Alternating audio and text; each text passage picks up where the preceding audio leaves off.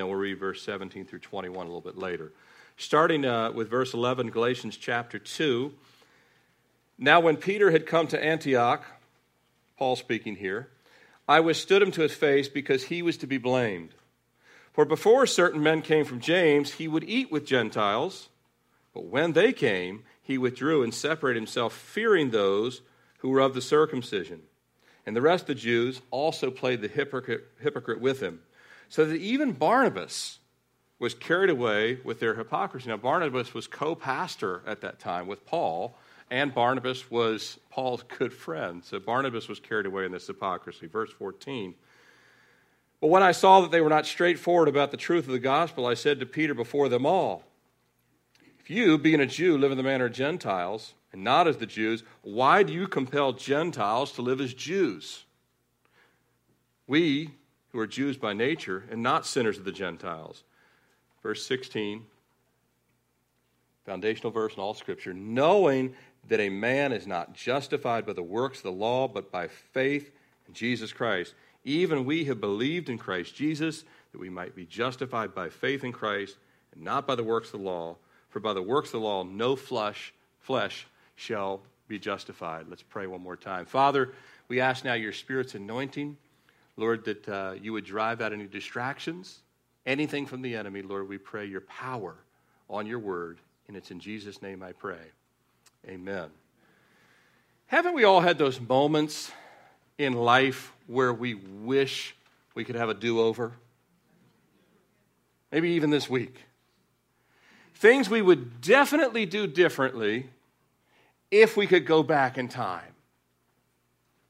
Recorded here is one of those moments for Peter. Now, unlike our lives, or most of our lives, I should say, at least, Peter's blunder, well, it's written in the Scriptures rather than being forgotten. No, over the last 2,000 years, it's been read now millions of times. But in heaven today with Jesus, Peter's up there, complete harmony, gone from all the things of this world. Now he's with Jesus. I doubt Peter minds the centuries of his error being reviewed. Why? Because even in this moment of failure in his life, the Holy Spirit was able to reshine a spotlight on the gospel of grace. And when your mistakes and my mistakes, when they turn out and God uses them for good, we don't have to live in the guilt of them. The grace that Peter needed, the grace that Paul needed, the grace that people in Antioch needed, the grace I need today, the grace you need today, we see that all here. We'll see that in this text. Someone from the country, had to be the country because I don't think city folks talk like this, but someone from the country once said, it doesn't matter how much milk you spill as long as you don't lose the cow. And if we don't lose the gospel or replace the gospel, it will always bring us back to grace. It'll always bring us back to forgiveness, and that's only found in Jesus. And if you're taking notes this morning, you'll see the title of our time in the Word this morning is In Christ Alone. And the first thing we want to look at this morning is Peter's blunder, and it's, you have to be humble when you mention blunders of people in the Bible because, again, theirs is written for all eternity, but we have a lot of blunders. You imagine if someone's writing a book about all of our mistakes? God had to use some men that became very, very humble. Moses was called the most humble man on the face of the earth. His mistakes are listed in the Bible. Not all of them, but some big ones. Peter's has a few of them. This isn't his first that's listed. We see David's mistakes in the Bible. But here, Peter really is, at this moment of time, he really is a poor example for just this moment of time. Now, this is not the entirety of his life. For the most of his life, he was a very honorable man that God used in a great way. But at some point, let me set the kind of backdrop for you. At some point, Peter, he was a pastor in Jerusalem. His church was primarily Jewish. Could have been almost all Jewish. I'm sure there may have been a Gentile here or there. But for the most part, Most of the people in the church that Peter pastored were Jewish in Jerusalem. But Peter, at some point, ventured up to Antioch, which is up in Syria. So he goes up to Antioch, it's on the coastal side of Syria. And he went up to Syria to see for himself. Apparently, this is just us knowing as this is recorded. It's clear that he went up to Syria more than likely for the same reason that Barnabas had been sent up there, just to see what God was doing among this predominantly Gentile church. So Jerusalem is predominantly a Jewish church, all born again. Antioch is predominantly Gentile, born again as well. So he goes up to visit and see what's going on there in Antioch. Now, Peter is used of the Lord. Remember when Jerusalem, when he preached at Pentecost, over 3,000 people came to know the Lord, right? He was used in a great and mighty way. And he's been the primary one used there in Jerusalem. Now, them seeing Peter is no doubt an encouragement to the body of Christ up there. Would you agree? Peter coming is no doubt an encouragement to them, and he's no doubt encouragement. He's no doubt encouragement to them, but they're no doubt one encouragement to him as well. Now, Peter, he was certainly blessed to see what God had been doing in Jerusalem, and no doubt he now seeing what God is doing there in Antioch is just amazed at exactly what Jesus had said would happen in Acts 1:8 is happening. Turn with me to Acts chapter 1, 1 second. Acts chapter 1, verse 8. This is what Jesus says. He says, "But you shall receive power when the Holy Spirit has come upon you, and you shall be witnesses of me in Jerusalem, and in all Judea, and in Samaria, and to the end of the earth." And that you and I can receive the power to be witnesses of the Lord in Richmond, in Chesterfield, when we go to Guatemala, when we go to other places, we can be witnesses of the Lord as well. And Peter, to see that Jesus was actually doing in Antioch the same thing as he had been doing in Jerusalem. Jerusalem's church was growing, Antioch's church is growing. And he's seen that the gospel has now moved from Jerusalem to Samaria. Antioch is now more the uttermost. Now, it's not the uttermost. The gospel has a lot further to go. Has to still get to the British Isles, has to still get to India, has to still get to south of Africa, has to still get to China. But it is moving out, right? The rings of the gospel are expanding. So he goes up there. He sees what God is doing. He is encouraged. They are encouraged. And the fellowship at this point appears to be very sweet for a period of time as Peter and Paul, who's pastor there, Barnabas, co-pastor there, the other believers, they're breaking bread together. Isn't it nice to have a good meal with someone? I mean, it really, when you sit down with people that you love and you know they love you, and you just have a really good meal and you're hanging out and just talking about what God is doing. And Peter was doing this, and just like he would have done in Jerusalem, because it says in Acts 2 that they would do the same thing. And there he is doing this in Antioch. And it's got to be something that Peter can't believe he's doing, because as a younger Jewish man, he could have never imagined himself eating with Gentiles. They were considered unclean. God had to break him of that in Acts chapter 10 with a man by the name of Cornelius. Peter was sent by God in a vision to Cornelius, who was a Gentile Roman leader. And Peter was given this vision of all these different animals that were all against the law to eat them. And actually, he said to rise and kill. 3 times he said this thing happened, this vision, where the sheet comes down and there's these animals on it like pigs, which were unclean. Could have been snakes, which they weren't allowed to eat. Could have been falcons, which they weren't allowed. Nasty things that none of us would want to eat either. Although some people around the world think these things taste great. Now, there's no law against them now, but under the Jewish law, if you were under the Mosaic law, you couldn't eat these things. And not only that, they believed, they were taught by the rabbis, they couldn't eat with Gentiles either. And Peter was taken to Cornelius' house. He had to eat with Cornelius, and he had to eat some things that he wouldn't really like to do. So he has been broken of that by the Lord. He couldn't have imagined himself now. He's probably sitting there eating with these Gentiles, and they're giving him what they would prepare, and it was probably, many of the times, they were giving him things that aren't kosher. They weren't according to the law. But the Holy Spirit had made clear to Peter that the Gentiles were made pure not by ceremony, but by the blood of Jesus. It wasn't ceremony that made them pure. It was the mercy and the grace of Jesus and his blood. And it was probably not Peter's practice. This is just my own commentary. Just looking at it, I don't believe, again, I could be wrong, but it probably wasn't Peter's practice because he came from a predominantly Jewish church in Jerusalem.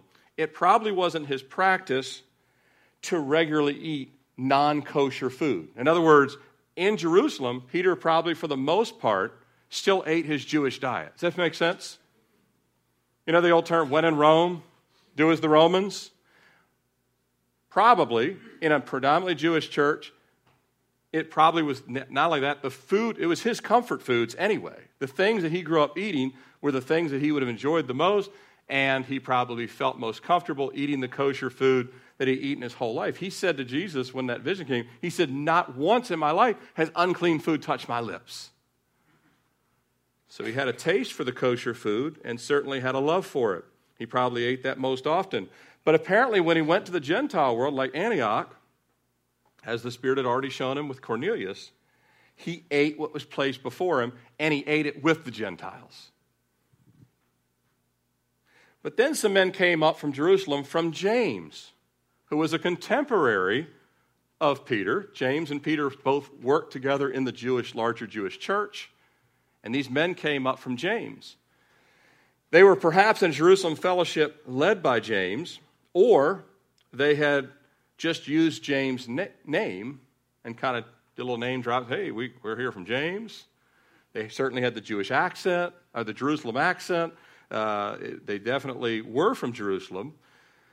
But in any case, they weren't sent by James, even if they came out of James's church. And we know that because in Acts 15, James affirms the simplicity of the gospel, and we know Paul affirms it in verses 1 through 10 that we looked at last week. So we know that James didn't tell him to come up and say, hey, when you get to Antioch, make sure you get everybody to separate. Gentiles on this side, Jews on this side. Make sure everybody gets the dietary food right. No, James didn't do that. They were using his name, but they weren't sent by him. Now, James refutes these men, and he calls that putting the Gentiles in bondage. And this was not the Lord's desire. At any rate, Peter sees these men come up from Jerusalem, and they probably come in acting very friendly. I don't think they came in, in such a way that people wouldn't at first listen to them. They come in probably acting friendly, talking of very spiritual things. Boy, these guys are deep spiritual. We need to listen to these guys. But then when it comes time to eat, dinner time comes, they automatically probably separated in their own table area, demonstrating their commitment to not eating with uncircumcised Gentiles, and perhaps, and probably more than perhaps, probably likely, they were also eating kosher food. They brought their own lunchbox or something, right? From Jerusalem. So they separate, probably eating their own food. Now Peter, a man normally strong and bold, on this occasion has a moment of weakness and decides to join them. It's like, hey, I'm known as the pastor of Jerusalem. And these guys are all from Jerusalem. And if word gets back to Jerusalem that I'm eating with Gentiles, even though he's told them before he's done this, there's something about seeing it versus just hearing about it, right? And he caves, and he decides to join them. Perhaps his own church has never seen him do this, even though he's told them, even though he's testified. It's different when that peer group is there, isn't it? Peer pressure exists. Hey, teenagers and college kids, peer pressure even exists for adults, just so you know. If you ever think you're going to outgrow peer pressure, you won't. There's always another peer group in life. When Peter breaks his prior fellowship with the Gentiles and he goes and joins these men from Jerusalem, Then all the Christian Jews. It says, it's not just him then. It says, verse 13, look what it says. After Peter does this, the bigger the leader, the more people will follow. Or Peter's the head of not only the Jerusalem church, but in many respects, he's kind of heading up the early church, period. He's the one that kind of gave Paul those 15 days when they talked, even though Paul had been called by Jesus. But Peter, once he does this, verse 13, it says, and the rest of the Jews also played. So all of them, the rest of the Jews played the hypocrite with him. Even Barnabas, his co-pastor, all of them go over there. And all the Gentiles are left standing there like, what do we do? We've been eating with Peter for weeks. What happened? He loved our pork sandwiches. He thought they were delicious. Right? Now all of a sudden it has to be matzo ball soup or whatever it is over there. What did they bring over? But last week he was eating barbecue with us. And they're all standing over there and probably a little bit hurt too. There's this sudden separation. Peter's like, I could eat with you before, but I can't now. So the mealtime is now Gentiles on this side, Jewish people on the other side. By the way, Satan always wants to divide people groups. He'll divide over race. He'll divide over ethnicity. He'll divide over the dumbest of things. What people wear. High schools are the worst. Kids divide over whose name brand is on the shirt. But Satan will use anything to divide people. And this time, Peter fell for it. And Paul, filled with the Spirit, he can't believe what he's witnessing. Paul's 100% Jewish, Jew of Jew, born on the tribe of Benjamin, circumcised on the 8th day. He sees this whole thing going on. He's like, he cannot believe it. He's like, what has happened here? We had great harmony in one moment. Implosion. And he witnesses what he sees, and he calls out the hypocrisy. He actually rebukes Peter in front of everybody. Why? He has to do it in front of everybody because everyone's involved. He asks Peter, how in the world can you cross into the Gentile world, which you've been doing, eating their food, which you've been doing for some period of time? How can you cross into the Gentile world, but suddenly they can't come into the Jewish world? It's a good question, isn't it? You've been eating their food, but all of a sudden they get here and all of a sudden they're not allowed to eat at the Jewish table. But you were allowed to eat at the Gentile table. Who made you more important? Even the Spirit, though, had made everybody one.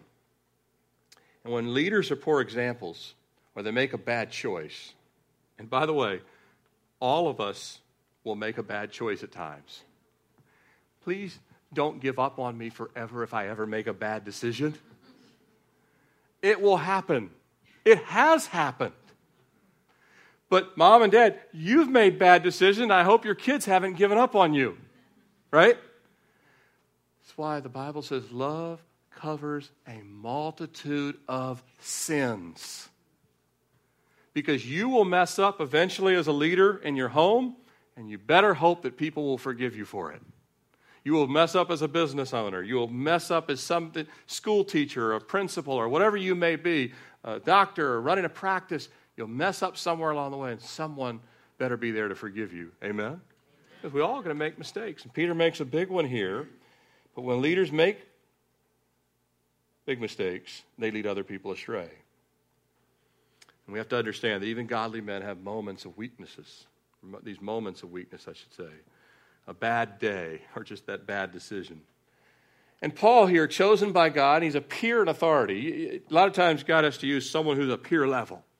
Paul's a peer of Peter, and he's put there by the Spirit for this very moment. He's put there at this moment by the Spirit of God to quickly correct it. By the way, the more quickly we correct mistakes, we limit the damage, right? But if we let them fester, as our country lets things fester for year after year after year, they get worse.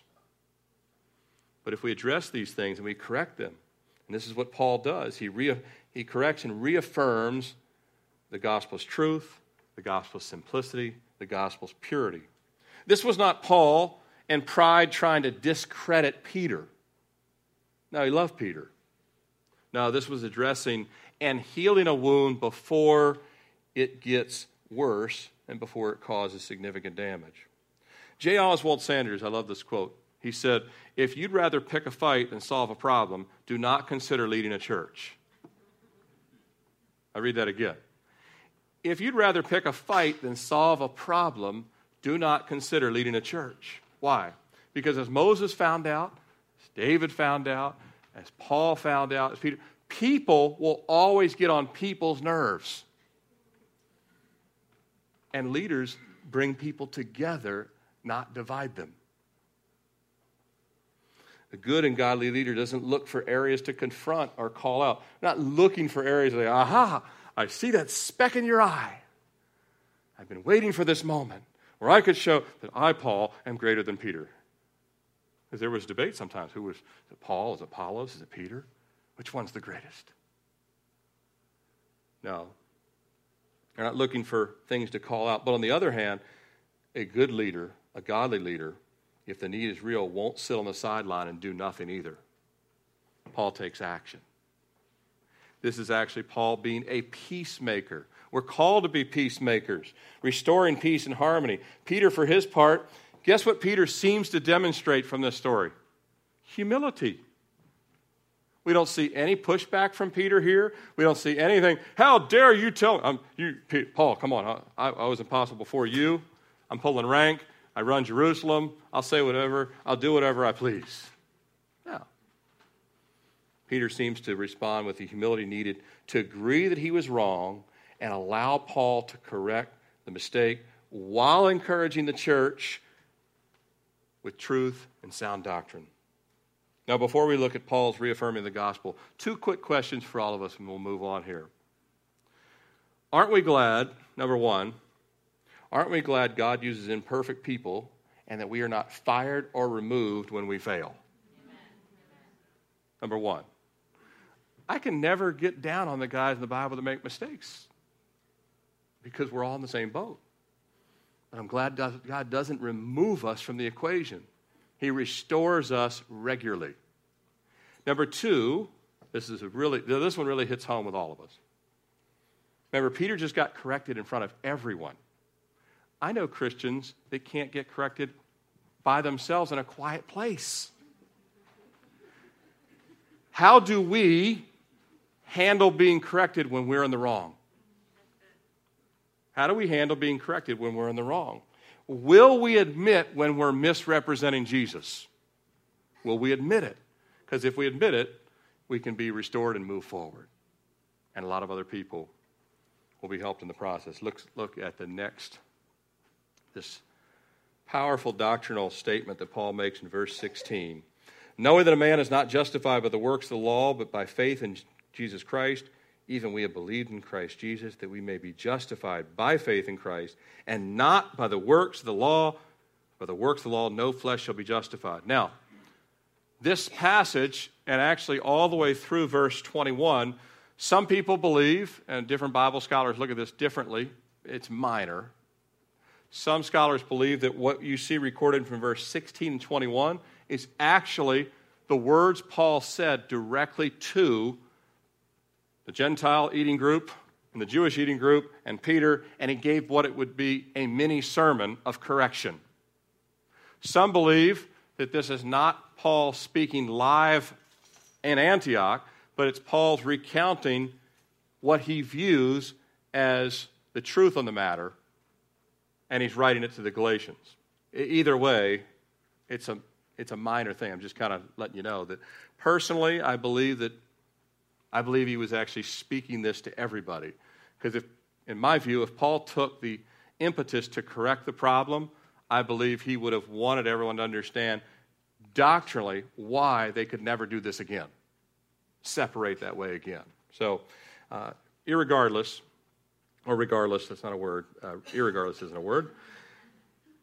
Either way, he's looking back, or we're looking back now at what he says here.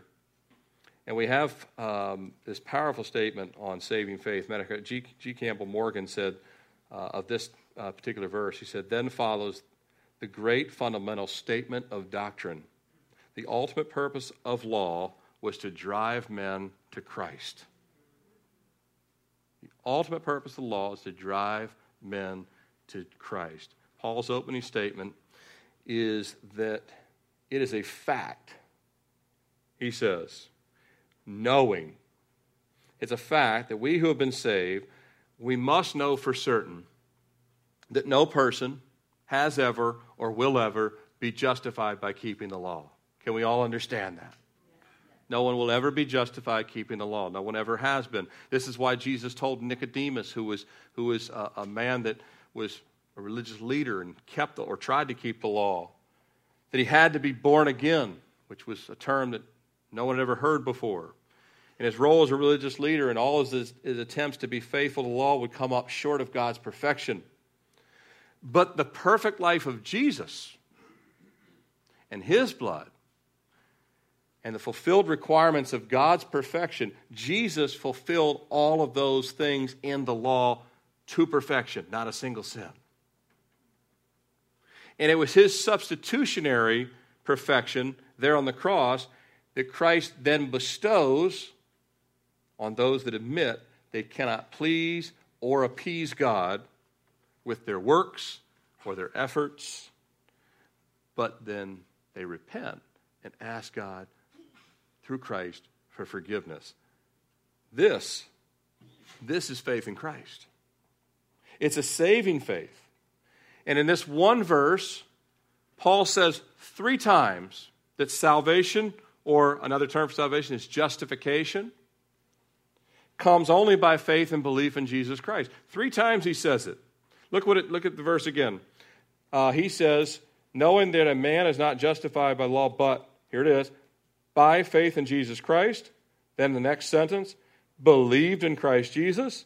Then the next sentence, justified by faith in Christ. 3 times in the same sentence, or the same verse, Paul says in consecutive sentences, faith in Christ, believe in Christ, faith in Christ. And then, twice in the same verse, he makes it clear that nobody, starting the first part of the verse, knowing that a man is not justified by the works of the law, and then the very end of the verse, for the works of the law, no flesh shall be justified. So the beginning of the verse and the end of the verse is that no one will ever be justified by the law, but the middle, 3 times, only justified by faith. A powerful statement. No works of any kind would ever work. The Bible tells us in Isaiah that even our righteousness is filthy rags. It's good to remember. And I'll pray and I'll be talking to God and I'll say that, Lord, Lord, even the best I can do is filthy rag. Thank you for your grace. Thank you for your mercy. Paul wrote in Romans 7:18, I love this verse. For I know that in me, that is in my flesh, nothing good dwells. You know, when someone says, I'm a really good man or I'm a really good woman, no, they're not. They're not being honest. Or they just haven't been taught yet by God. I mean, I know people can really believe that because they've done a lot of good things, but when you see yourself next to a perfect and holy God, you start to realize, really, there's really not that much redeeming value. And we realize that even the best of our motives seem to, deep down the core, have something in it for us. This is the essence of social media. It is. I mean, I use social media too because I want to proclaim things about the Lord, and there's funny stuff. But there is an element of we want people to see our best. I don't see anyone on there saying, let me tell you how filthy rotten I am. I just don't see it for the most part. It's always the best face forward. And that's understandable, but I'm just saying that God sees all the other 90% of what we do and who we are. Now, if our righteousness is filthy rags, and there's nothing good that dwell in us, do we have any hope? Well, Paul writes in the 8th chapter of Romans, verse 1, he says, there is therefore now no condemnation to those who are in Christ Jesus, who do not walk according to the flesh, but according to the Spirit. Paul said, hey, in spite of the fact that nothing good in me dwells, there's no condemnation for me because God looks at me and he doesn't see Paul the sinner. He sees Jesus' righteousness. And that's the way God sees you if you're born again. Saving faith is faith in Jesus. It's his faith. It's faith in him. And it comes not only from Jesus, but he gives us his Spirit to dwell in us. Leonard Ravenhill, great pastor in the mid-1900s all the way through maybe the 70s or so. Ravenhill said this. He said, I don't ask people if they're saved anymore. I look them straight in the eye and say, does Christ live in you? That's a better question. Because a lot of people say, I'm saved, or I'm in church. No. Does Christ live in you? And that's a question that's a lot harder to answer for a lot of people that if they've never really kneeled at the cross. Now, let's move on. Verse 17. He says, but if while we seek to be justified by Christ, we ourselves are found sinners, is Christ therefore a minister of sin?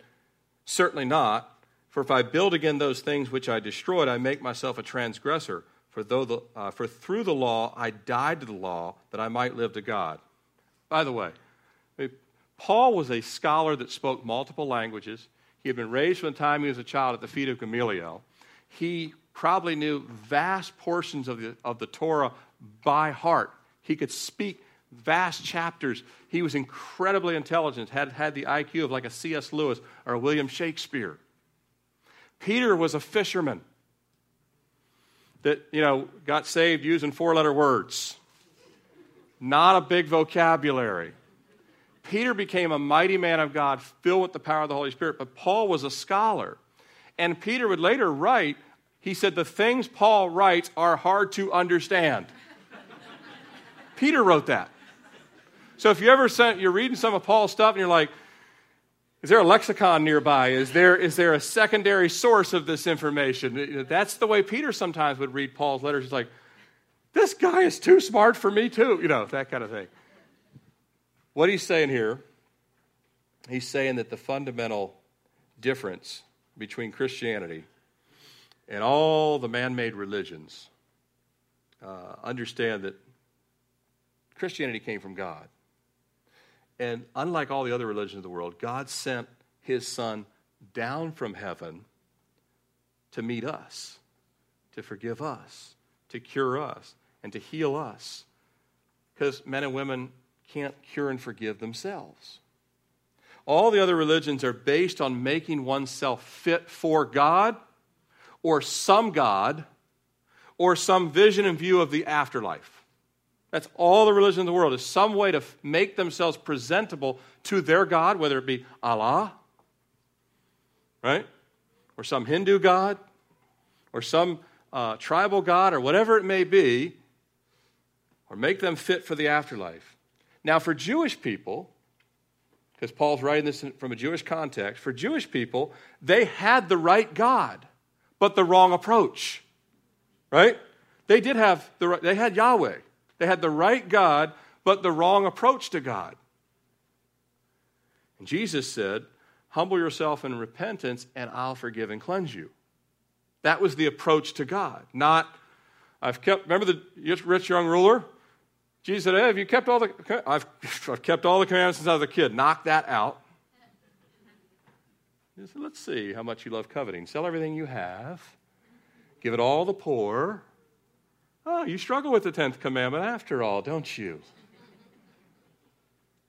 Which goes back to the first commandment. You really don't love God with all your heart, soul, mind, and strength because I just told you what to do and you don't want to do it. Right God, wrong approach. Most of the religions have the wrong God and wrong approach. Judaism has the right God, but the wrong approach to God. But those raised in Jewish communities, they were taught erroneously. Moses wouldn't have taught them these things. They were taught erroneously. Moses would have taught them they had to be circumcised. Don't get me wrong. That was under the Mosaic law. But they were taught erroneously that things like circumcision, like their relation to Abraham, like going to the temple, and what they ate didn't just satisfy the Mosaic law. It justified them before God. And Moses would have told them, no. You do have to keep the law, but it will never justify you. They were taught erroneously by the rabbis of their day, and still today this is taught. That Jesus had said regarding food. Now Jesus, in his earthly ministry, Mark, it is Matthew. What happened to you glance? Matthew 15:11. He says a similar thing in Mark too, but different verse. But in Matthew 15:11, he says it this way. He says, not what goes into the mouth defiles a man, but what comes out of a mouth defiles a man.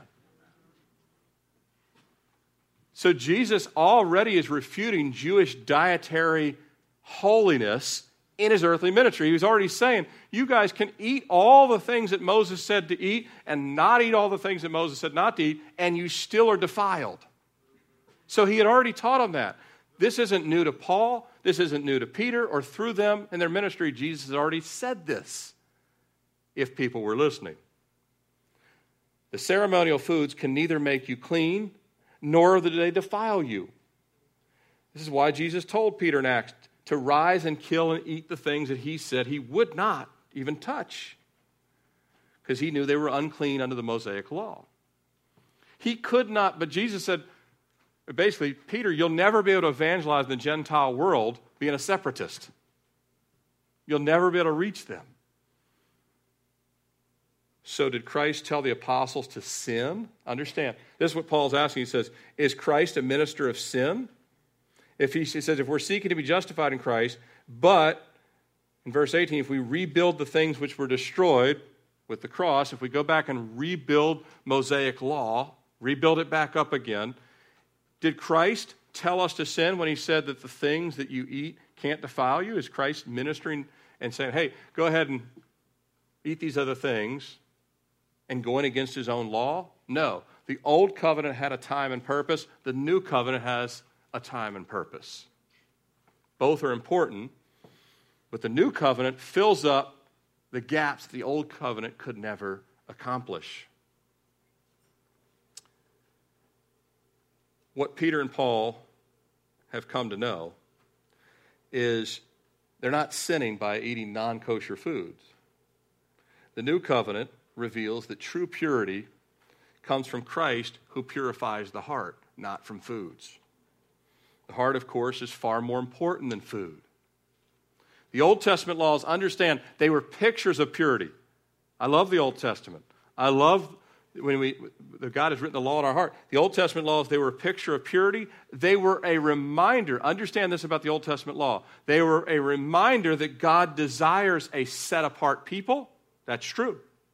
And that he desires us to look different from the world. That's true. But those things couldn't save us. And under Jesus, the way we look different is not because, I'm sorry, I don't eat pork.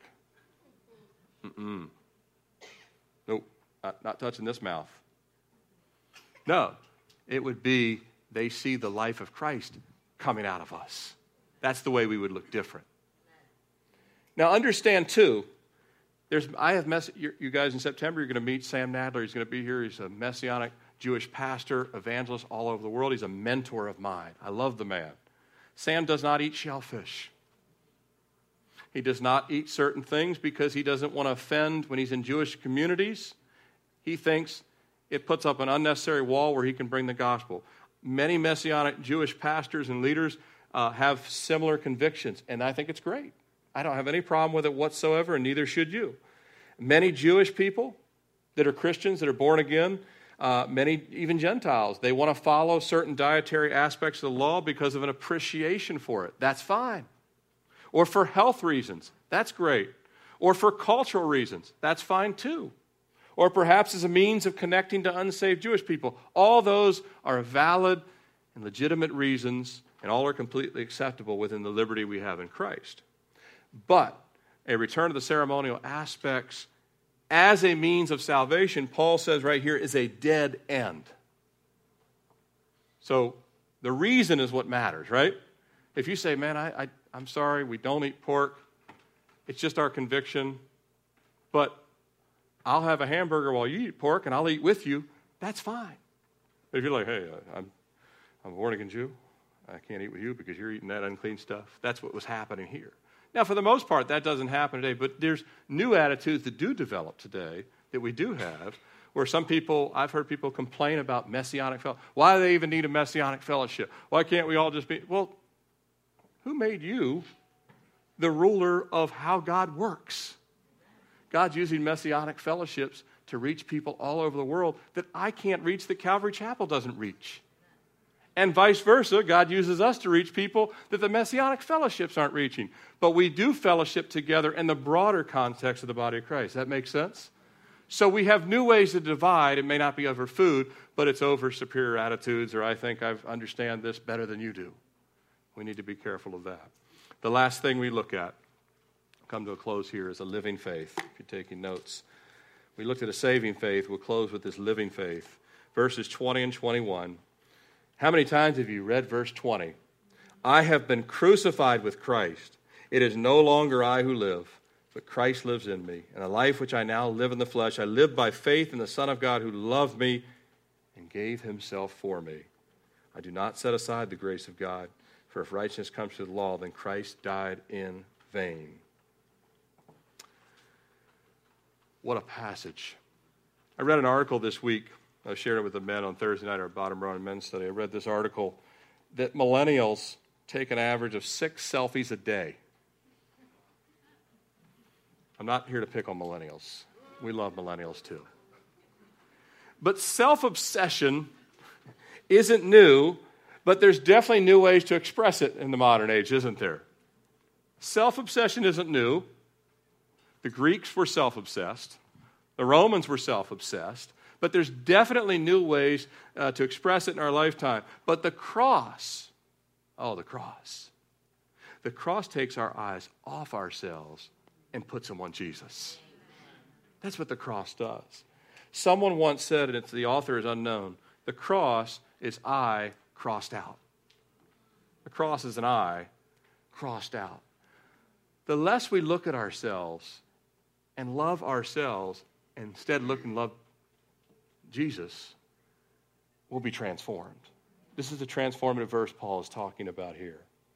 When we come to Jesus, he completely changes the focus of our life. Everything comes into focus. We actually find out why we were created in the first place. We were created to worship and serve God. But we live to worship and serve ourselves. And we'll do it through false religion. We'll do it through empty works. We'll do it through entertainment. We'll do it through, you name it. I mean, mankind comes up with a million reasons and how to do it. I really do, and I mean this. I enjoy watching Olympics, but I really feel sad for the unsaved Olympians. Any of you that ever played sports, you know what a little glory feels like. At some level, I experienced it playing high school basketball. My level was different, but the feeling's still the same. When you hold that gold medal and you're like, I really mean something today. The world looks at me like I've accomplished something. Now, God's not impressed. I promise you. The widow that put the little mite in had never won a gold medal, but Jesus said, this woman. That's the woman, that heart of humility. Matter of fact, the more pride you are, the less. But I really feel sorry for Olympians that they will live their whole life trying to recapture that moment in many ways. And many of them will end up in bad relationships. They'll end up thing after thing trying to recapture that glory. That's why athletes go well past their prime sometimes. And it's sad. It's like watching a train wreck. Because they can't give those things up. But God changes the focus of our life. And to live becomes Christ. For me to live as Christ, he says, in another passage. But Paul's statement here is quite simply a powerful representation of a new life in Jesus. And these words, they really should be the anthem of every born-again believer.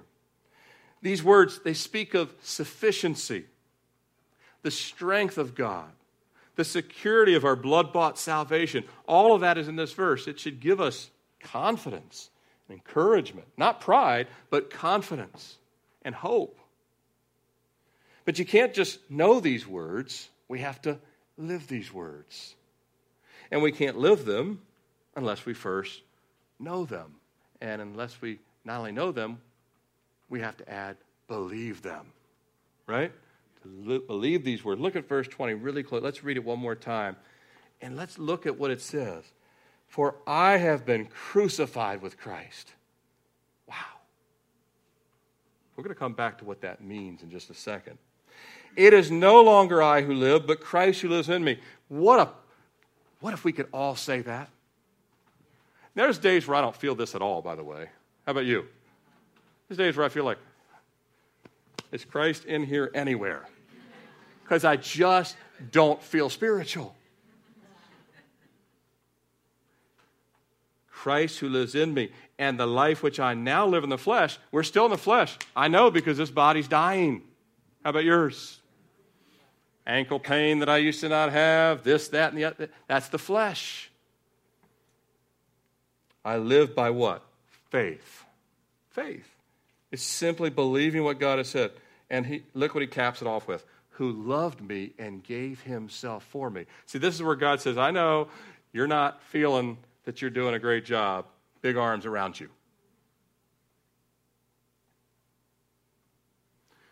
When we died with Christ, he is now our life. He's the only reason we go forward. I would not be preaching today if it wasn't for Christ in me. I guarantee I'd be doing something different. I could make more money. I could do other things. I could have less of the burdens of certain things. I go forward because Christ is in me. You should be able to say the same thing. You go forward because Christ is in you. He's now on the throne of our hearts. And that's, at least he should be. We now live by faith. We truly believe in what he said and what he's done. I know he came, I know he died, and I know he rose from the dead. How about you? I know it. And he loves us, and he proved it. Other people will say that they love you, and they will constantly prove they don't. But Jesus proved it once and for all that he does love us. Let me come to a close here by telling a story by J. Vernon McGee. He was sometimes you might have heard J. Vernon McGee on the radio, the Bible Bus. He preached in Los Angeles, a church in Los Angeles. He died in 1988, but he had a church there for years. And a young man came up to him after a service, and it was specifically about this passage in Galatians. And the term was popular at that time, the crucified life. And the young man came up to him after the service there in Los Angeles and says, Dr. McGee, do you live a crucified life? And he quite surprised the young man. He said, no, I don't. And he says, do you? And he says, well, I'm trying to. He said, no, that's not the question you asked me. You asked, do I live a crucified life? I told you no. You said I'm trying to. What's your answer? And he said again, well, I'm trying to. He said, no. The point is, you can't live a crucified life. He said, let me explain to you, young man. He said, there's a lot of ways you can take your life and suicide. He said, you could hang yourself, you could jump off a building, you could poison yourself. He goes, but you could not crucify yourself. He said, you will only have one hand, and as soon as you nail one, you have no way to nail the other. He said, Paul said he was crucified with Christ. In other words, when you kneeled at the foot of the cross and received grace, God baptized you into the crucifixion of Jesus Christ. That makes sense? You cannot crucify yourself, but you can kneel at the foot of the cross, and God says, but my son did do that work. That's the point. That Jesus has done that work for us. That he's given his life. And we're given. Paul says, I've been crucified with Christ. I received his salvation. This is substitutionary, what he's talking about. No one can do this but Jesus. Nobody could achieve salvation but Christ. And the point is this. It's not that we're trying to earn God's favor. This is the whole crux to what Paul is saying here. Don't try and earn God's favor. Simply thank him for grace. Thank him for all he's done. And guess what he'll then do? He'll start changing your desires. Instead of you trying to please God, he'll change your desire and say, I will love broccoli, I will love broccoli, I will love broccoli. As a kid, all of a sudden, you'll start liking broccoli. I'm saying in spiritual terms. Make sense? You start thanking and praising God. Fanny Crosby said, this is my story, this is my song. Praising my Savior all the day long.